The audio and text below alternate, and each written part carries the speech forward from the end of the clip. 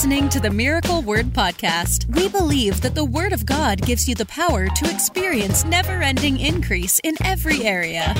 If you're ready for revelation that will take you to the next level, you're in the right place. Here's your host, evangelist, author, and founder of Miracle Word University, Ted Shuttlesworth Jr. The three greatest enemies of revival. The three greatest enemies of revival. I'm going to teach on that today and show you. And last week, we did an interesting broadcast on how to have personal revival. You don't have to wait for a revival at your church, in your state. You can walk in revival on a daily basis. What's up, Rohan? But today I want to talk about when the believers get together and the Spirit begins to move, what is it that hinders the Spirit from moving in a church, in a state, in a nation? What is it that hinders or fights against revival? And how can we change that and make sure that we're always in position to receive revival in our churches, in our nation, our states? And that's what we're going to be talking about. Good morning, Ben. Love you, buddy. Ryan Mosley's in the house. Good to see you. But I'm just saying, by faith, do me a favor. Everybody that's jumped on today, everybody that's watching, after you take a minute to share it, I want you to write it in the comment section, by faith. It's harvest time. I want you to write it. Write in the comment section. It's harvest time. It's what we're declaring. Of course, we're halfway through September already. Time's flying. But last half of September, October, November, December, it's harvest time in Jesus' name. No question. It is harvest time. So we're going to reap. One of the things I'm believing, we're going to reap where we didn't even sow. Hallelujah. Like the Bible says, you will reap where you did not sow. Gospel of John. And so we're believing God for that. People may be confused by that phrase, you'll reap where you did not sow. What does that mean? Did you know that there are people that have gone before us in the faith, that have lived holy lives, that have sown seed after seed after seed, but then literally they died and went to heaven before they could reap all of their harvest? Well, those harvests don't just fall to the ground. They've got to come somewhere. Do you know God did that with David? David lived a life that was so pleasing to God. Even though he made mistakes, he repented, got his life right with God, and God said, he's a man after my own heart. And then 305 years after David had died, Israel is crying out for help. And God says, I'm going to help you, but not for you, but for my name's sake and for my servant David's sake. Oh, hallelujah.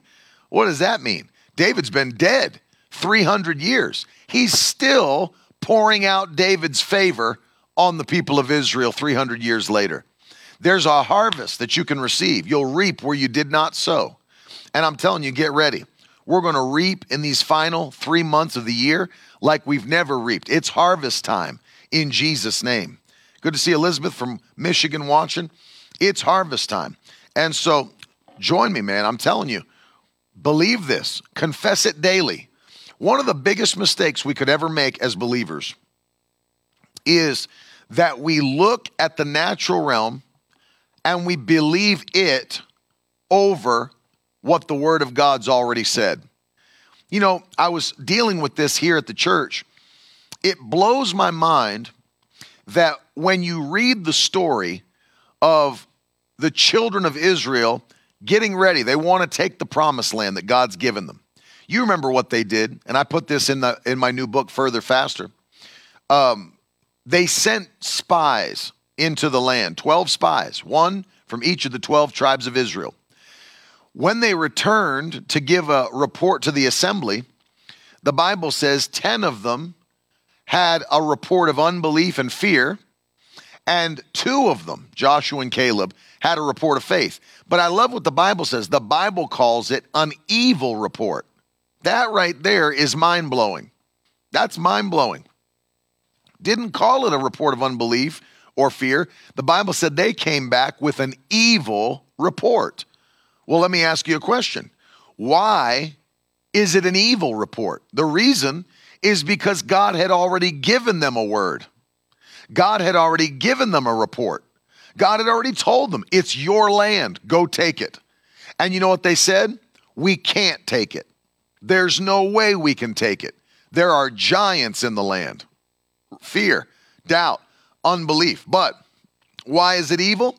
Because it is a contradiction to what God already said. Oh, hallelujah.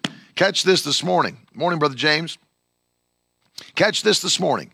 It was a contradiction of what God already said. Think about it this way. If God said it's yours, I've given it to you, go take it, they are calling God a liar and saying there's no possible way that we can take it. Those that are in the land are too great for us. That's why it's evil. It's evil because it says God's lying. And God is not a man that he should lie. And so I want you to understand this. Anytime we look at a natural report and we declare it to be true over God's word, then it's an evil report. Because what we're saying is God's word is no longer true. When Jesus plainly said, heaven and earth will pass away, but my word will never pass away. It's eternal. It's eternal. It's unbreakable. And so I want you to hear this now. I want you to hear this. If we don't align ourselves with God's word and we start to believe the report of the world, what we hear on the news, what we hear from the government, what we hear from corporations, what we hear from other nations, what we hear from lobbyist groups, and we believe that over what God said, then it's an evil report. The only way to please the Lord is to walk by faith and not by sight. Amen. Faith is the opposite of sight because faith believes in what is not seen. Glory to God. And so I'm encouraging you today that we have to declare, going in this final quarter, we're declaring not what we see, but what we say from God's word. I don't declare what I see, I declare what I say. I don't believe what I see. I believe what I say. I want you to put that one more time. We did that last week. Put it in the comments section. I don't believe what I see. I believe what I say. I don't believe what I see. I believe what I say. That's key. That's key. It's the word of God that is preeminent. It's above everything else. It's above everything else. That's a great piece of advice from Tina Coleman. Turn off your TV and open your Bible. That's exactly right. We filled ourselves with the wrong thing. And when we fill ourselves with the wrong thing, what does the Bible say? Out of the abundance of the heart, the mouth will speak. What's filling your heart today? That's the question. What's filling your heart? That's it. Put it in the comments. I don't believe what I see. I believe what I say in Jesus' name. I don't believe what I see. I believe what I say. Hallelujah. And so we're not going to look around and say today, well, America's not hungry for God. America's not hungry for revival. America's not hungry for a move of the Holy Ghost. I'm not declaring that. I don't ever declare that. You know what I say? This is the greatest time it's ever been to be a Christian in America. People are hungry for a move of God. The power of God's going to hit this nation like never before. Revival is going to sweep through the 50 states of this nation, the outlying territories, in Jesus' mighty name. We're going to see a move of the Holy Ghost like we've never seen. God's not done moving. He's not done with America. Now's the time. Hallelujah. Now's the time. That's what we declare. That there's a move in our churches. There's a move in our homes. There's a move in our families. There's a move. And we just keep declaring what we believe by the word of God and not what we're seeing in the natural. Faith believes what it says, not what it sees. Amen. Glory to God. I feel the Holy Ghost on that. And so that's why we're declaring today. Now I'm going to show you 3 things from Scripture. 3 things that are the greatest enemies of revival that there are. And you'll see this and you'll even know it to be true when I start to show you. These are the 3 things that the devil uses to try to hold back people from entering into God's presence. Let me preface my remarks on these today by saying this. The devil can't stop God. The devil can't stop the move of God. I don't want you to think, amen, Bethany. Bethany, she's declaring, my ear is healed in Jesus' name. I don't want you to think I'm saying that the devil can somehow stop God or that the devil can stop revival. He can't. When God decides to move, there's nobody can stop him from moving. No demon can stop him. So I'm not teaching today that, the devil's using this and he's holding God back and he's stopping God. God is always moving. That's where we need to begin. I want you to know that. Write it in your notes. Put it in the comments. God is always moving. He's not stagnant. He's not sitting. He's not muted. He's not retired. He's not unemployed. God is always moving. The question is, are we moving with him? Are we moving with him? He's always moving, but are we moving with him? See, we get the opportunity to move with God when he moves. He's not going to force us to move with him, but he wants us to. And the question is, are we moving with him? God is always moving, always. He's the same. He doesn't change. His nature, his character, he is the same. He is the same. God is always moving. Are we moving with him? And so I'm not teaching the devil stops revival or the devil holds back revival. He can't.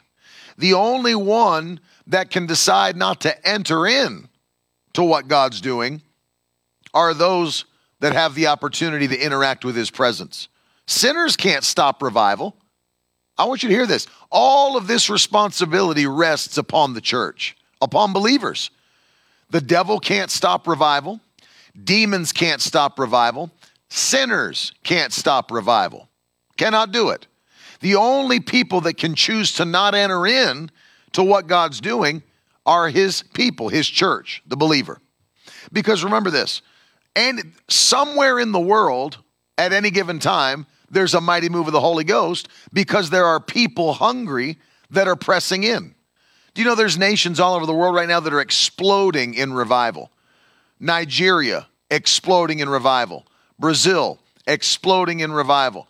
There's many places that are just literally the whole nation exploding by the power. Colombia, exploding in revival. Amen. And so it's not that God quit moving. He's never stopped moving. The question is, will we submit to his move? I'm going to give you 3 things.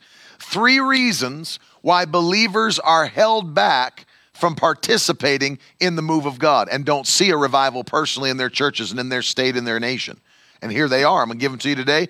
Take good notes on this one because it is what we need to hear in America and Western Christianity. Western Christianity has begun to fall asleep, and it's time to wake up.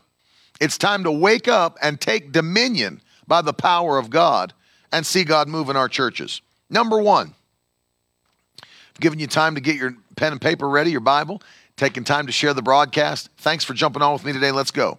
Number 1, convenience. The first enemy of revival is convenience. Because when we have a convenient lifestyle, what I mean is we have access to everything. And the issue when we have access to everything is then we start to think, well, do we really need God? The moment your life becomes so convenient that you begin to rely on convenience rather than on the Spirit of God, then you move yourself out of the assistance, the help, and the intervention of the Holy Ghost. Convenience is a killer. It's a killer, especially for the spiritually immature. Because there are spiritually mature people that can live in a convenience-based society and still press into God. There are mature Christians that can live in a convenient place, have access to all these wonderful things, but still press into the Spirit of God. But think about those that are growing in faith. Think about those that are immature in the faith. And when we live, it's like this. People have said this to me. It makes me laugh. Well, brother, it just seems to me like God just moves in a greater way in those third world countries. Seems like God's just moving on those people in those third world countries. Have you ever thought to yourself, the reason God is moving in those places is because those people are desperate, because they don't have the help that we have here in America. They don't have the help that we have in Canada. They don't have the help that we have in Western Europe. And so you go to some of these third world nations, it's like, my God, seems like revival's breaking out in India and different, and you look around and say, man, God just moves in those places, and act like, oh, that's where miracles take place over there in Nigeria and India and all that. And you start naming all these nations, and so that seems to be where the miracles take place. It's not because God moves more in those places and he's not moving here. It's because when you live in a place where you've got no help from man, when you've got no help from doctors, when you've got no help, you can't just go down to the corner to a CVS. Where are you going to do that? You see what I'm saying? Convenience is a killer, because when we have so much man-made help, the question is, will we still choose to rely on the Lord? That's the question. When we have so much man-made help, will we still choose to rely on the Holy Ghost? You can't just go, if you're some poor, impoverished, broken down, oppressed, third world nation, where are you going to just run down to the corner to the CVS and pick up some stuff? Where are you just going to run down? There's people that still to this day will walk for hours and hours and hours and hours to get a bowl of almost like an oatmeal or a damp rice, to take back hours and hours and hours and feed their whole family with it. They're not just running to a McDonald's on the corner. You understand what I'm saying? When we live in a place where there's so much access to convenient help, will we still choose to rely on the Lord? If we're sick, do we call on him first or do we call on him last? Here's a question. Convenience. Well, I can run down to the clinic. I can run down to the hospital. I can run down to the CVS and get my prescription filled. I can go down and get some Advil. I can go down and get some. And see, I've heard people say this term. You've heard it as well. You ever heard this? Well, I guess all we can do now is pray. You ever heard somebody say that? I guess all we can do now is pray. Should have done it first. You should have done it first. They talk about it like it's the last resort. Well, I guess all we can do now is pray. Yeah, you should have started with prayer. Should have started with prayer. Because when you don't, it's you saying, I trust in these other means more than I do in the Spirit of God. I don't run to the medicine cabinet as my first resort. All we can do now is pray. You should have done it first. He should be your first priority. He should be your first line of defense. He should be your first help. My help comes from the Lord. Hallelujah. My help comes from the Lord. And so, well, I guess all we can do now. No, he's got to be the first one that we go to for help. Say, Lord, I need your assistance. See, convenience says, well, I've got all this other help. Why not just use that first? Amen. I've got access to this pharmacy, this hospital, this clinic, this. You see what I mean? And then you go to places where they don't have that. What's their only option? If I need a touch, I need to access God's power. I need his presence.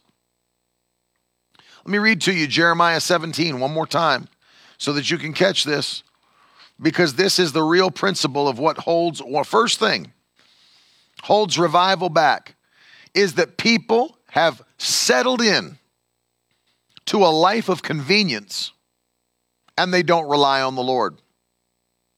They refuse to rely on the Lord. It's dangerous. Listen to this. Jeremiah chapter 17 and verse 5. I'm going to read it from the ESV. I want you to put that reference in the comments today. Jeremiah 17 and verse 5. Thus says the Lord, cursed is the man who trusts in man and makes flesh his strength, whose heart turns away from the Lord.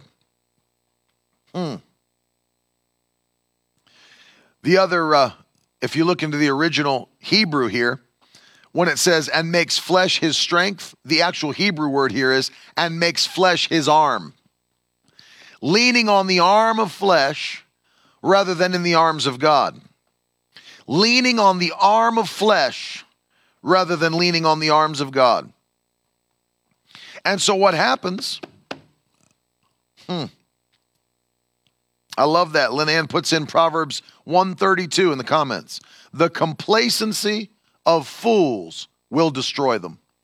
What translation is that, Lynn Ann? Jeremiah 17:5. Get that in your spirit. Cursed is the man. Not, I'm disappointed in the man. You understand? It's not God saying, I'm disappointed in the man that puts his trust in the arm of flesh. No, it's not a disappointment. It's not a small mistake. Cursed is the man. It brings a curse upon your life when you trust in men rather than trusting in God. Because the Bible tells us what happens. His heart, the person who does that, their heart is turned away from the Lord. You can't have your heart on both at the same time. I either fully trust in God, New American Standard, or I trust in men. I can't trust in both. I always share that story that Bishop Oyedepo told her when he's praying. And the Lord asked him, my son, can you make one of your eyes look up and the other one to look down at the same time? And he said he tried it and couldn't make it happen. And the Lord replied, if you can't, never again say that you were looking unto me when you were really looking unto men. You cannot have your faith placed in both at the same time. We either trust in God or we trust in men. I'm not telling you that we don't use wisdom. Of course we use wisdom. But when people have put their trust in men over God and in the convenience of their society over God, then they've missed it. That's why if you understand what Jesus was trying to teach, he said it is hard for a rich man to enter into the kingdom of heaven. Well, what is he saying there? And the disciples were blown away. You know why? They had money. Peter had money, if you don't know. Peter had a business. You look at it. He didn't just have a ship. He had ships. He had people working for him. Servants, the Bible says.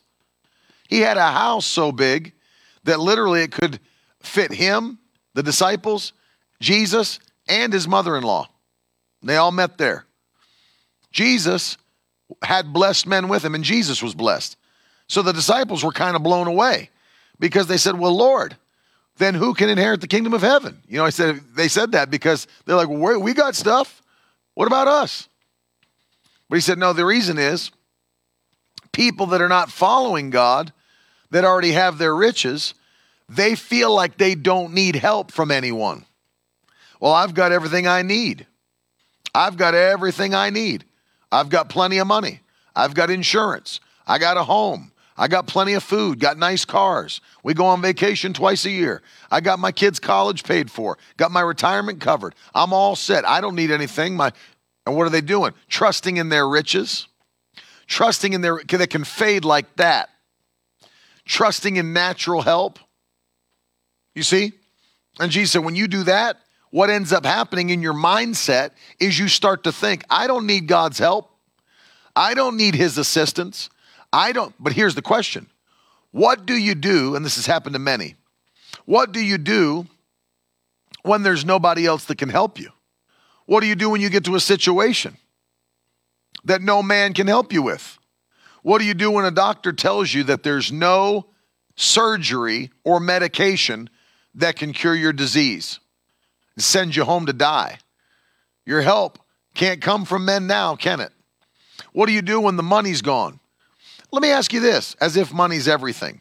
You got men, look at some of the most wealthy and well-known men in the world, that it wasn't enough to make their life what they wanted it to be. Look at Robin Williams, who was a multi-millionaire, successful. Everybody knew his name, and killed himself. Had no peace, had no joy. While he's making other people laugh, he's living in turmoil inside himself. Think about it. Look at Anthony Bourdain, who probably had one of the greatest jobs you can have. Just travel the world, stay in beautiful suites and hotels, and eat the best food made by chefs, and then talk about it on a national television show. It doesn't get much better than that. And killed himself. Multi-millionaire, nationally, internationally known chef, television personality. Had it all, but still killed himself. Why? Because it's not enough. If you don't have peace, if you don't have joy, which cannot come from this world, and convenience, see, these things mean nothing without the power of God. Mean nothing. That's why I love Proverbs 10:22, because people that want to bash the message of blessing and prosperity, they say, oh, you really think that's a sign of holiness? Because there's sinners that got money, brother. Yeah, there are sinners that got money, killing themselves. That's why Proverbs 10:22 says, the blessing of the Lord makes rich and adds no sorrow unto it. There's plenty of people that got money and they're filled with sorrow. Filled with sorrow. But the blessing of the Lord, it makes rich and adds no sorrow unto it. No sorrow unto it. There's people think they've got it made. Without God, you've got nothing. And the Bible tells us, if you put your trust in the arm of flesh, you look at these guys, they got everything they want, and they're still in turmoil. I remember Chris Farley, who I love to watch. Some of y'all remember Chris Farley. Was on Saturday Night Live, became a movie star. Funny. Everybody that knew him said he was a sweet guy. They miss him. They still to this day, all his friends talk about him. Even in the midst of roasts, when they do roasts of comedians, if somebody does a Chris Farley joke, it's not, you don't talk about Chris, even though he's been dead all these years. They loved him. But here's a man that had all this money, all this fame, everything, and still such an inner turmoil that he overdosed on drugs. It's not enough. It is not enough. And the church, they feel like that they can live in convenience and they've got it all figured out for themselves. They can't enter into a move of God because their trust is in the arm of flesh. It's not in the arms of God. And I made up my mind. I don't care how blessed that I ever get, and I'm blessed. Trust me when I tell you, I am blessed. But I don't care how blessed I ever get. I will never put my trust in my blessings. I'll never put my trust in what God's put in my hands. I'll never put my trust in my connections or who I know or who could help me. Never. My trust will be in the Lord. I heard, I believe it was Pastor Enoch Adeboye say this. He said, God doesn't just check in on you to see how you're reacting in times of attack, in times of trouble, in times where the devil's coming after you. He said he also checks in on you to see how you're reacting in times of blessing, in times of abundance, in times of prosperity. God checks up on you to see how you're reacting. He doesn't just want to see that you're pressing into his presence when the devil's attacking. Anybody can do that. Anybody can start praying when there's problems. Anybody can start fasting when they need a breakthrough. But he wants to check on you when you're doing well, when you're blessed in abundance, when you've got more than enough, when the bills are all paid plus extra in the bank, children all serving the Lord. Are you still pressing into his presence? Are you still pressing into his anointing? Or have you taken it easy? Have you put life on cruise control? See, because when God looks at you, he's checking to see, can I trust them with this blessing?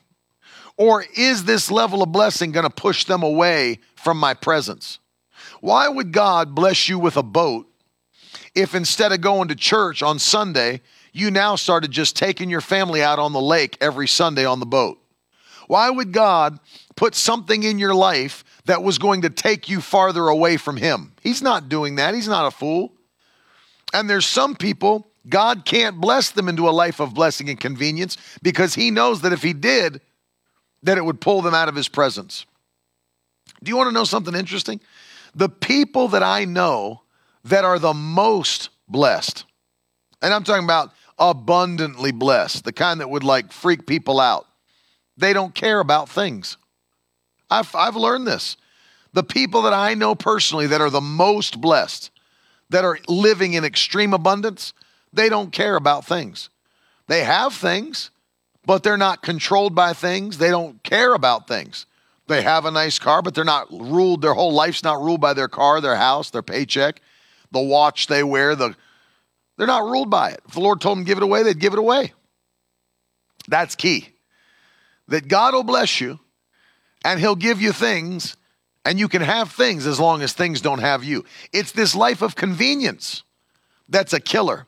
If you let convenience become your help, it's a dangerous place to be. Good morning, Brother Ted. I want to show you this. Our hope, our trust has to be in God alone. And I don't care if I'm feeling great. You know, I feel phenomenal. There's no sickness that touches my body, no disease. I've got perfect health, but that doesn't mean I stop confessing him as my healer. Do you know what I do? I tell you this, I've told you this as almost like just kind of like something for you to use as an example. We'll come into a new month like we did in September, and I'll lift my hands and begin to pray and say, I thank you, God, that August came and went, 31 days of that month, and no sickness touched my family. No disease touched my family. No evil thing touched my family. I thank you, Lord Jesus. August came to an end, and you're our healer, and the power of your Spirit was on our body, and I'll give him praise and thanks. Not because, thank you, I don't lift my hands and say, thank you, Lord, we have medical science around the world that's making new technological discoveries. No, I thank him for his power, his glory. He sees I'm still pressing in, even though there's no attack came against us in August. Nothing wicked tried to touch our bodies. Nothing, no, perfect peace, perfect healing. But you better believe I'm going to be praying and thanking God, not laying off and saying, oh, thank God, this is just how we live. No, I'm pressing in. God's going to see me pressing into his Spirit when everything's going well, and even if the devil tried to attack, wouldn't matter. My prayer life doesn't change based on how the world's doing. Come on. My prayer life, I'm going to fast and pray whether or not I need a breakthrough or don't need a breakthrough. I do it because I'm pressing into him and I love the Lord. Hallelujah. Glory to God. God checks on you to see how you're doing in times of attack, and he checks on you to see how you're doing when you're blessed. He wants to see you consistent and consistently pressing in. Number 2, the second wicked enemy of revival is a lack of hunger in the people of God. A lack of hunger. It's not just convenience, it's a lack of hunger. And let me tell you something. Spiritual hunger is different than natural hunger. I'm going to tell you how. With natural hunger, the more you eat, the less you want to eat.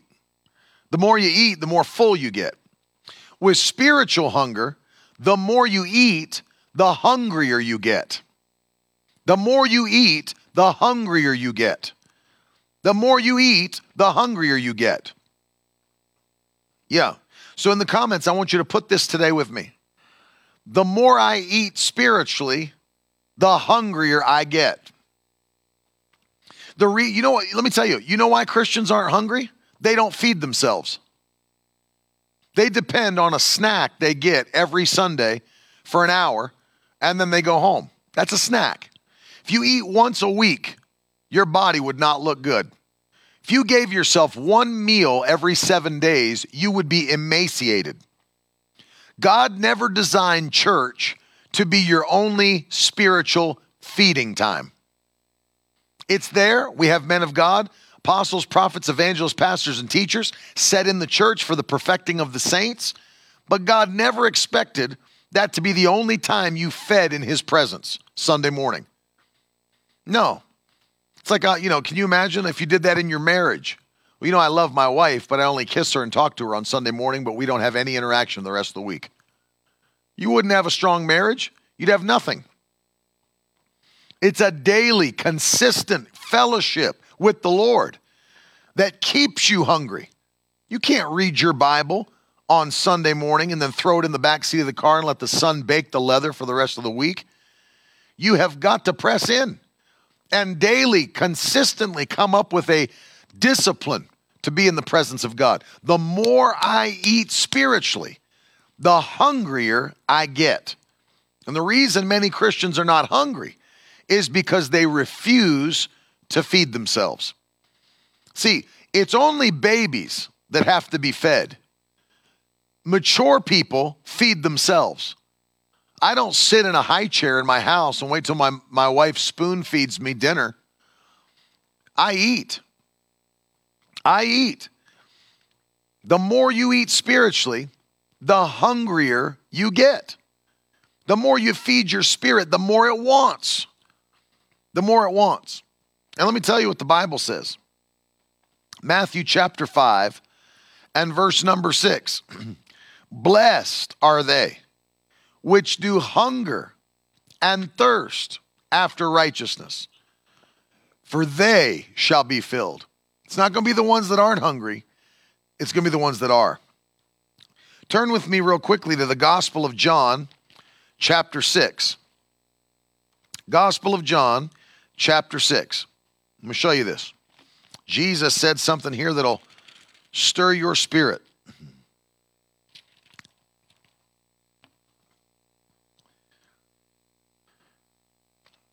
John chapter 6, I'm going to read you verses 32 through 35.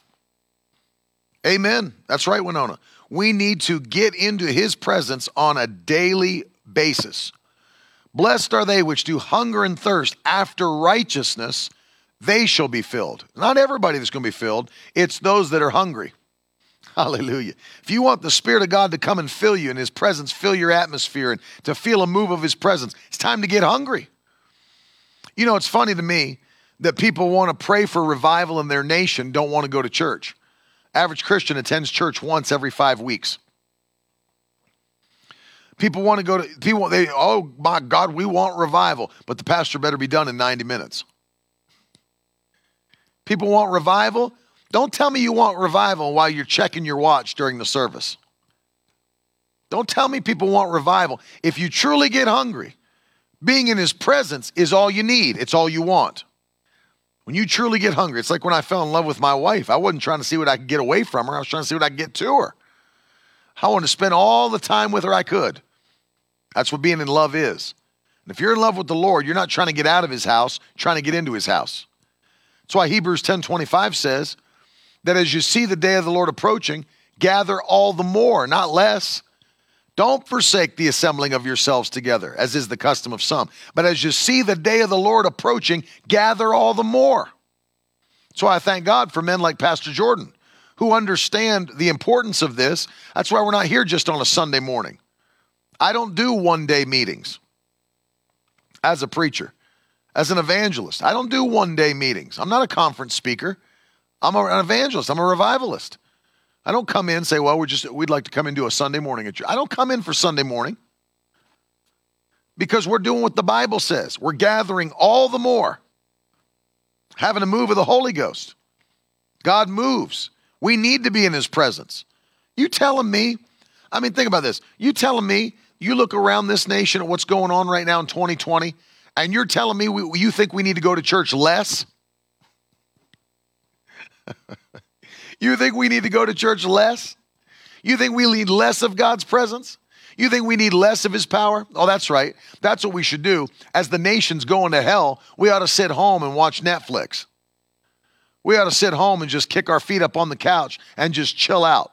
No, God needs a remnant of people in the body of Christ that are hungry enough to get into his house, to fast and pray, to praise him, to give, to get into the word, to pray and get into his presence and say, Lord, use me before it's too late. Not less, we need more. Not less, we need more. And so no hunger, lack of hunger. It's an enemy of revival. It's an enemy. Listen to what Jesus said. John 6, giving you time to get there, and verses 32 through 35. Jesus said unto them, truly, truly, I say to you, it was not Moses who gave you the bread from heaven, but my Father gives you the true bread from heaven. For the bread of God is he who comes down from heaven and gives life to the world. They said to him, Sir, give us this bread always. Look at verse 35. Jesus said to them, I am the bread of life.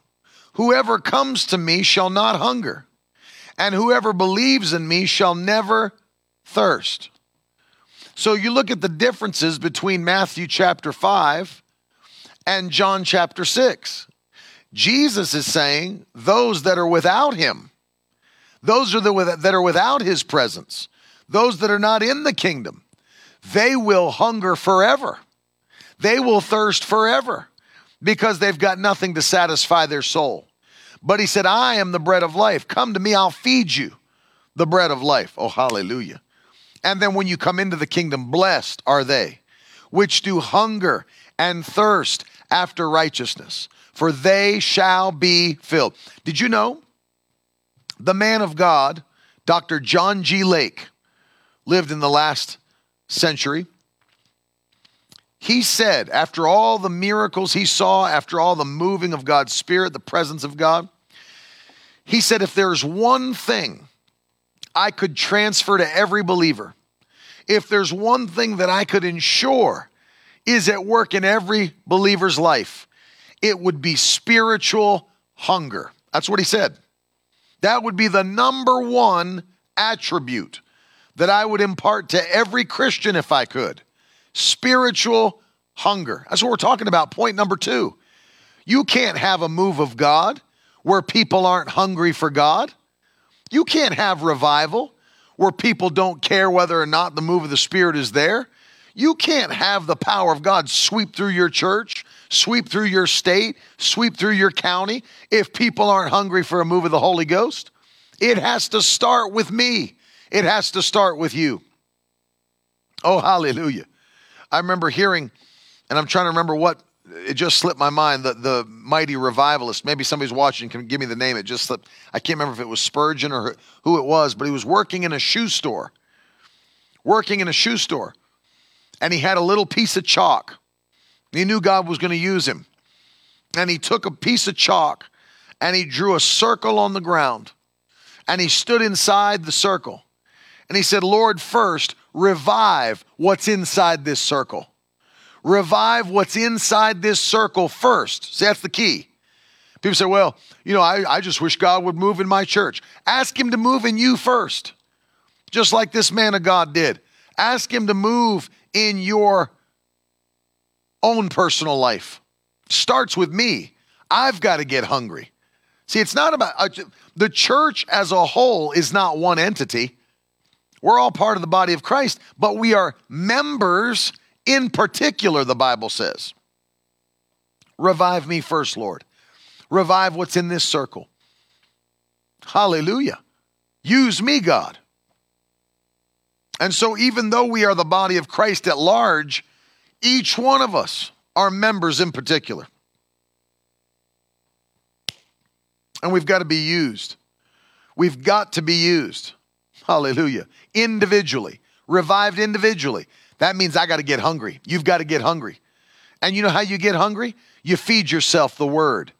You feed yourself the word. You get into prayer. You spend time daily praying. You get into his presence. Some of us may need to start fasting more. Somebody cracked me up. Somebody on the broadcast the other day wanted to correct me. Fasting, that's works, brother. That's asceticism.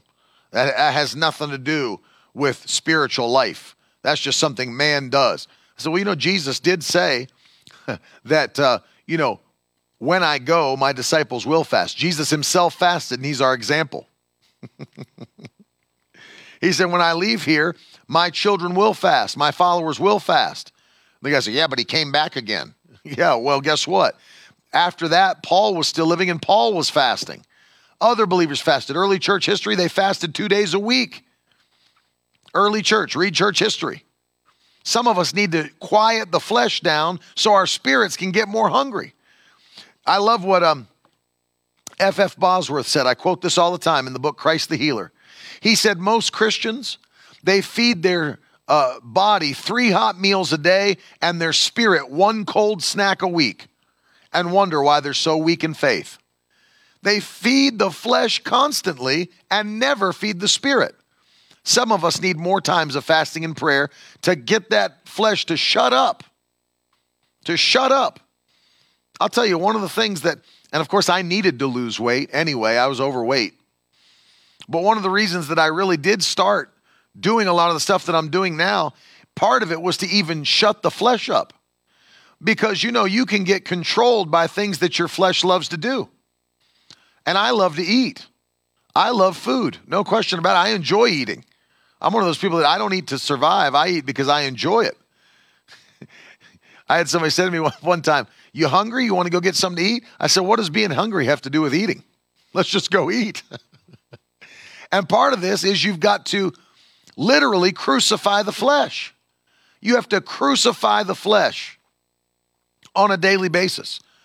And let me tell you, fasting helps you crucify your flesh. And it allows your spirit to get hungry and take control of your life. Don't be controlled by your flesh. Be controlled by your spirit, man. That's number 2. Number 1 is a life of convenience, trusting in the convenient things you have around you and in the arm of flesh rather than the arm of God. Number 2 is no hunger. A lack of hunger will destroy any opportunity for revival. And then number 3, let me give this to you today. The third thing that destroys revival in your own personal life is prayerlessness. This is a big one. Very big. Let me take you to 2 Chronicles chapter 7. 2 Chronicles chapter 7. I was reading the book Prayer That Brings Revival by Dr. Cho. And in his book, he said that truly prayer will bring revival, but the trick is getting Christians hungry enough to actually pray. He actually was so focused on prayer. I mean, prayer changed Korea.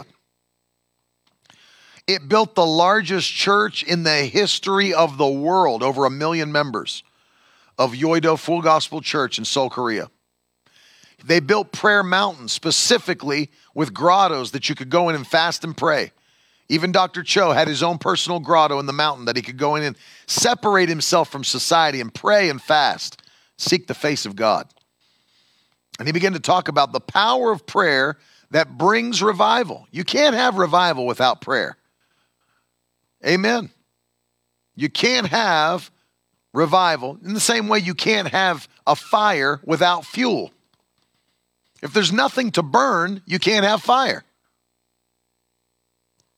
What happens if the fire starts to die out? What do you add? More wood.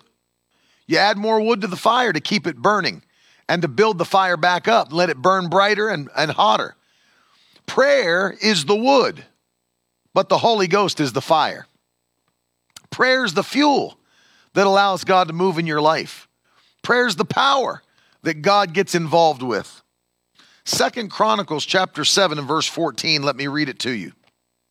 The Bible says, if my people who are called by my name humble themselves and pray and seek my face and turn from their wicked ways, then I will hear from heaven and forgive their sin, and I'll heal their land. Hallelujah. There's people that want God to heal America. There's people that want God to heal Canada. There's people that want God to heal their nation and to see a mighty revival sweep through. But if we're going to see that, we've got to be people who are willing to pray. And I don't mean 5 minutes a day. I don't mean over your meals. I don't mean for a few minutes before you go to sleep. I mean there's going to have to be people that are dedicating themselves to prayer.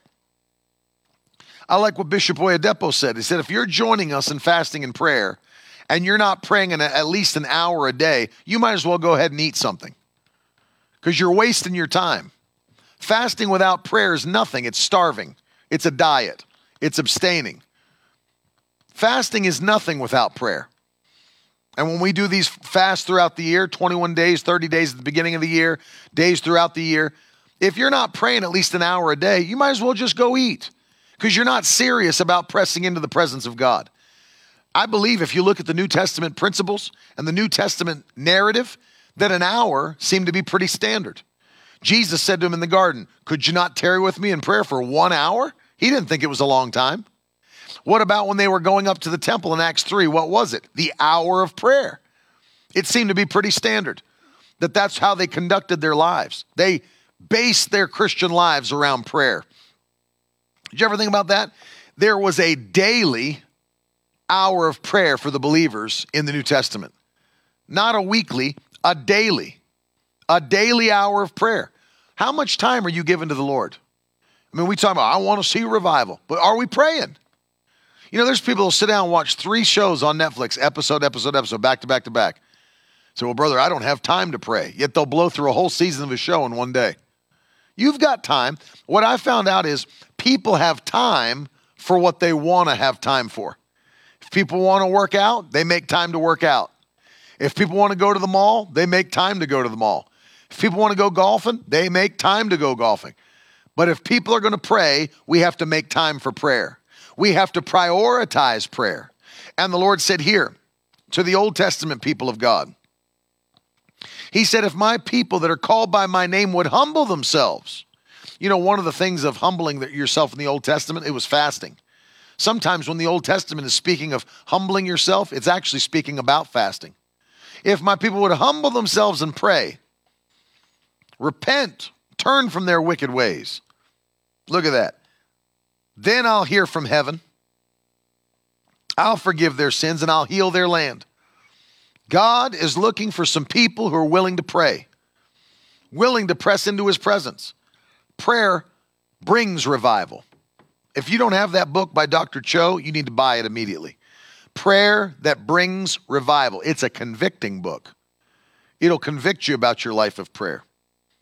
Jesus said to the disciples in Matthew 26:41, watch and pray that you may not enter into temptation. For the spirit is willing, but the flesh is weak. So the second thing you can see here about prayer is that even though your flesh is weak, it overcomes the flesh. You see that? As you dedicate yourself to prayer, put it in the comments, prayer overcomes the flesh. Look at it, what it did for Jesus. Who do you think wants to be tortured and killed? Nobody wants that. Jesus is in the garden in such a state of turmoil, knowing what the Father wants him to do, knowing his destiny, and he knows what's coming. What started to happen to him? His flesh started pushing back.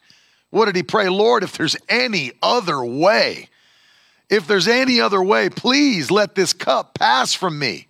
But then his spirit stepped up. Yet, not my will, but your will be done.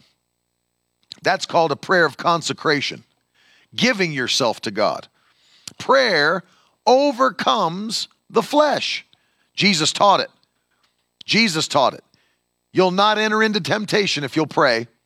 Why? Because even though the spirit is willing, the flesh is weak. If you've got weak flesh, which we all do, you learn how to overcome it by the power of prayer. And if you'll step in and pray, I love what Bishop Oyedepo says, if you're not prayerful, you'll be sinful. If you're not prayerful, you'll be sinful. We've got to pray. And prayer brings revival. Let me show you this now. Go with me to Acts chapter 4. And then I'm going to pray for you. Acts chapter 4. I want you to go there with me. Now, just to give you a little bit of background, you know what's happening. There's turmoil in the city because Peter and John healed the lame man. The miracles are happening. People are preaching Christ. And now the council's getting ticked off about it. The council, there's my friend, Pastor Joel Toller.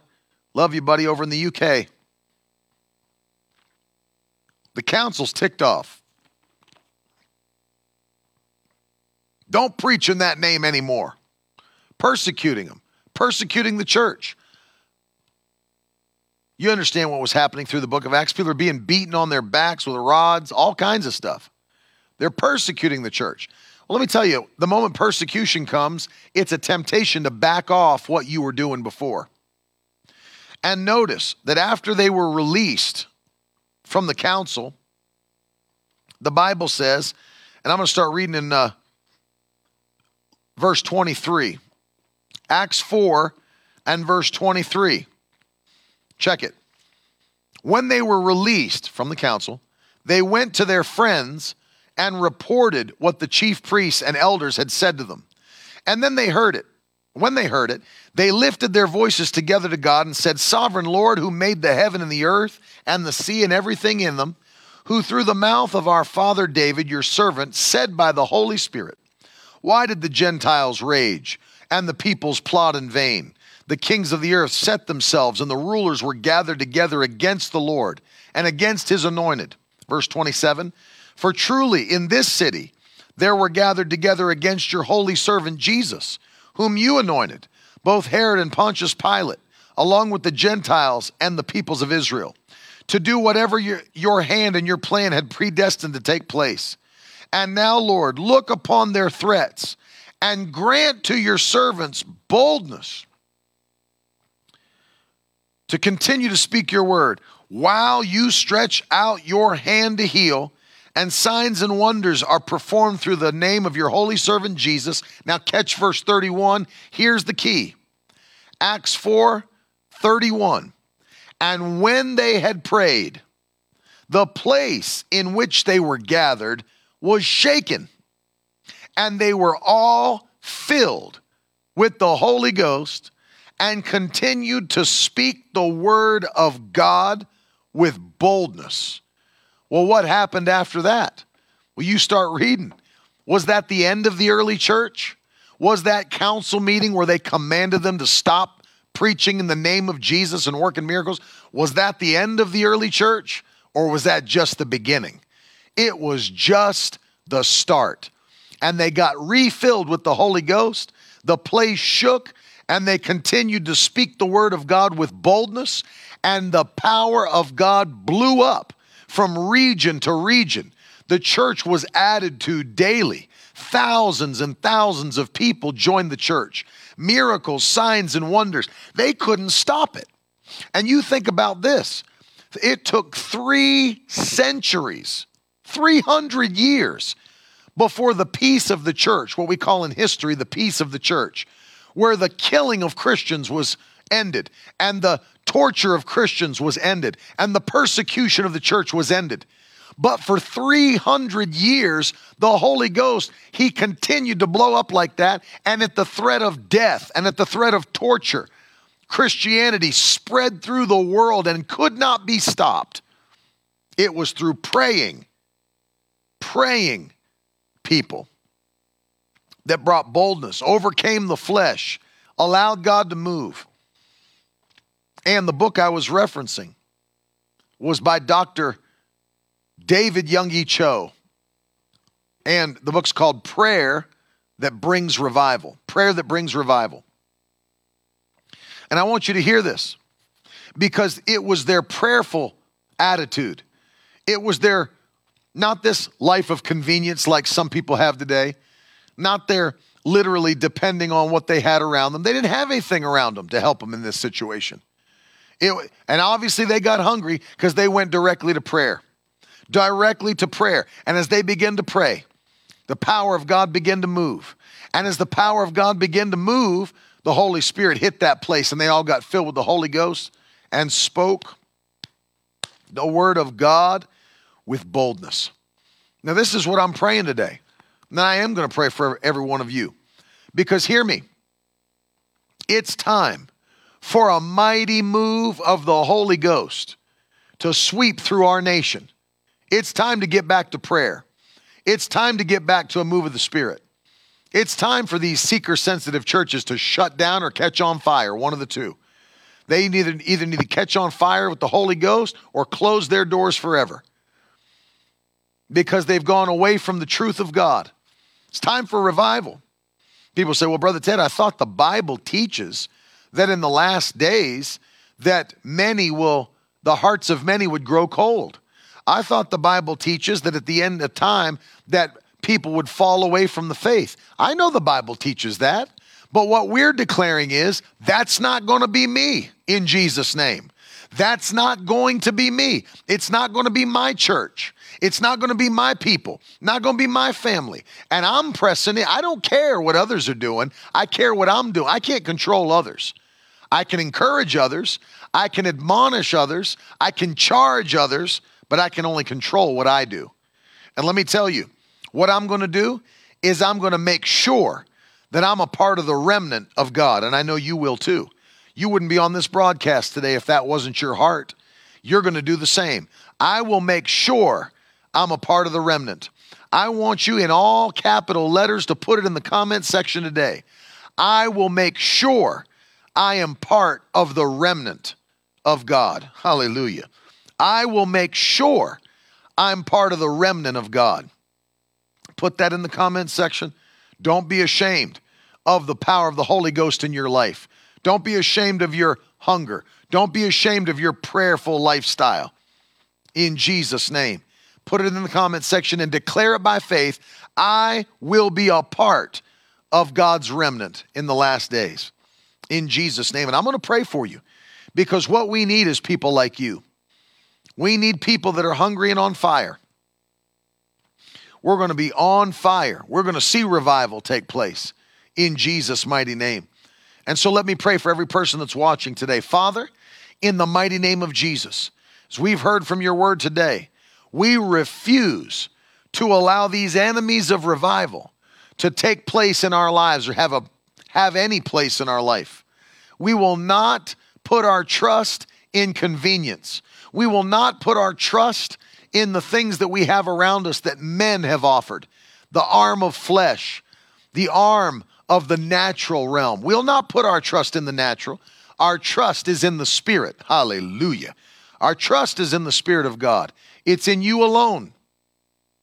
We will not allow ourselves to be in a place where we've lost our hunger, but we'll feed ourselves from the word. We'll feed ourselves from teaching and preaching until our hunger continues to explode and we stay into the presence of God. And Father, we'll pray.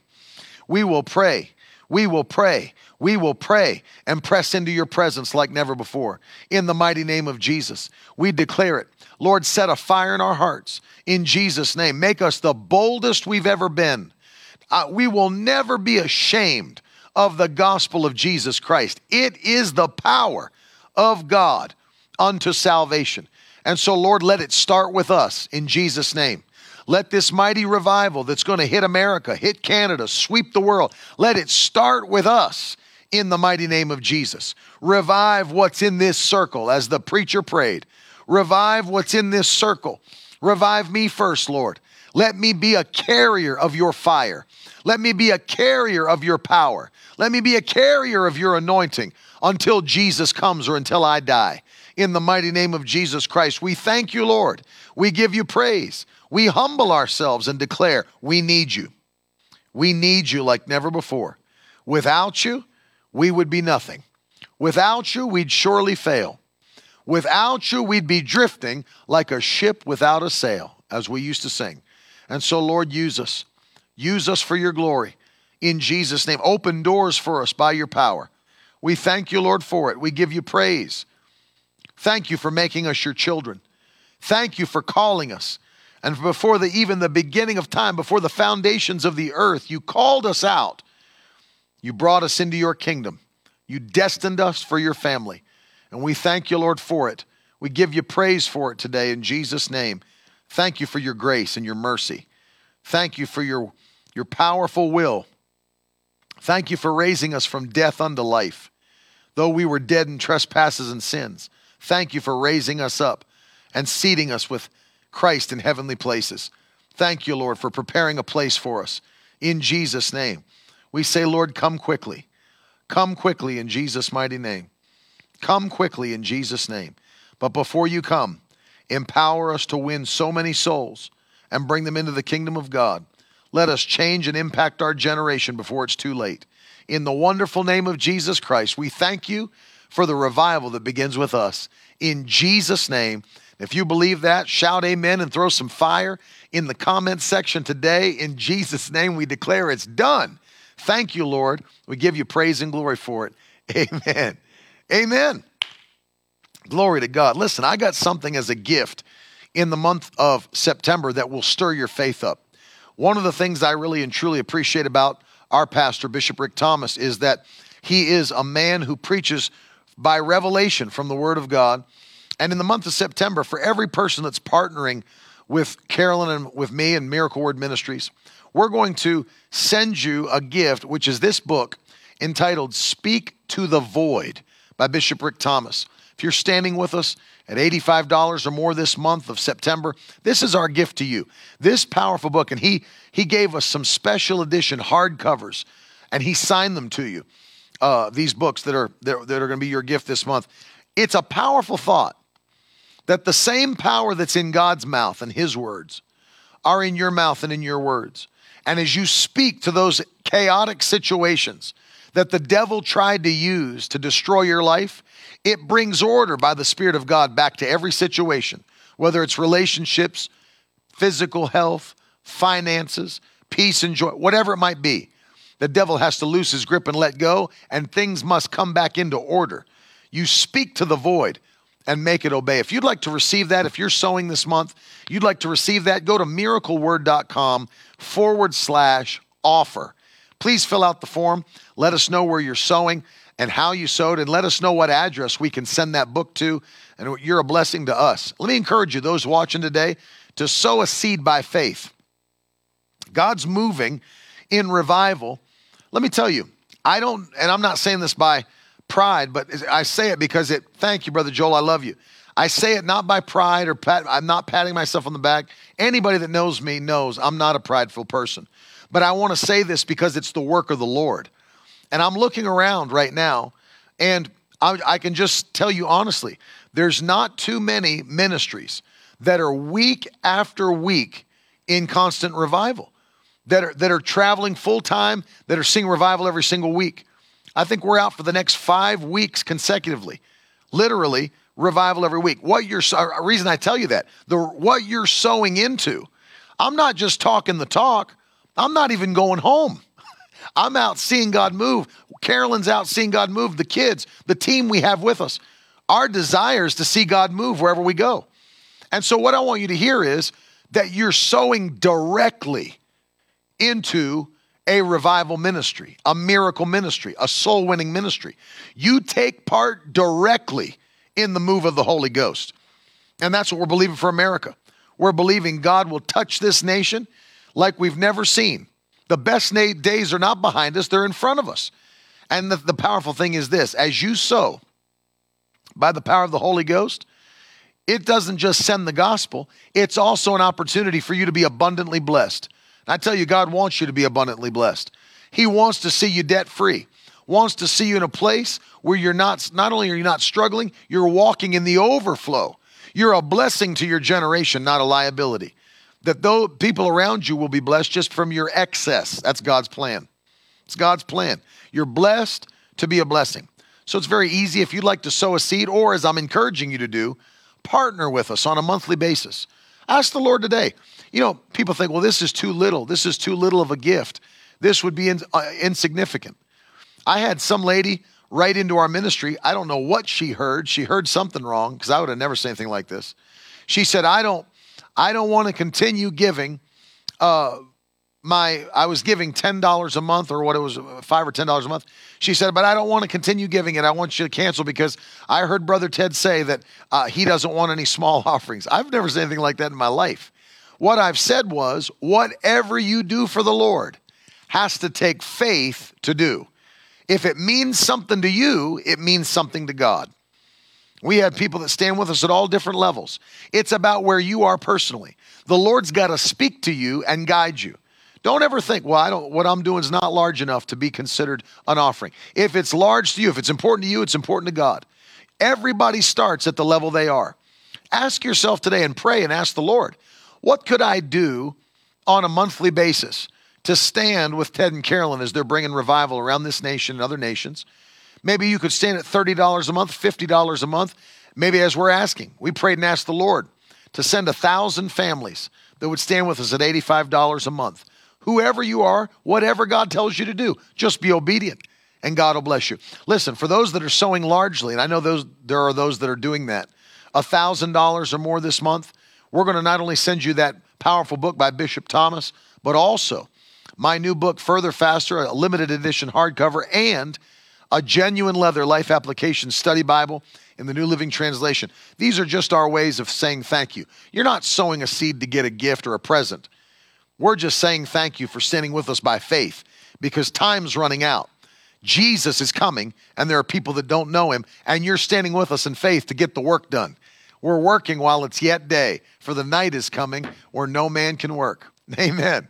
The night is coming where no man can work. We're here tonight, tomorrow night in Billings, Montana, Bethany Church.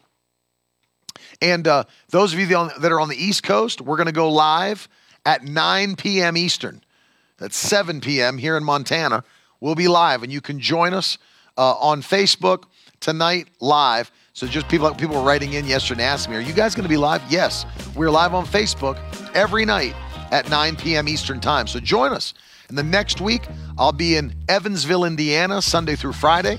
And then the week after that, Botkins, Ohio. Week after that, Fitchburg, Massachusetts. And it just never stops. So a couple weeks after that, York, Pennsylvania. God's going to move all for the rest of this year. We're going to see miracle after miracle. Amen? It's going to be miracle after miracle in the mighty name of Jesus. Am I forgetting anything?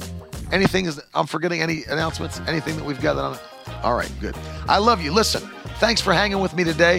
If you didn't take a minute to share the broadcast, do it. People need to hear this. God's moving, and we're going to be a part of it in Jesus' name. I'll be back again tonight, 9 o'clock Eastern, 7 o'clock Mountain Time, and I'll see you again in the morning, 10:30 a.m. God bless you. I love you. Have a great day. Talk to you later. Now that's the stuff leaders should be made of.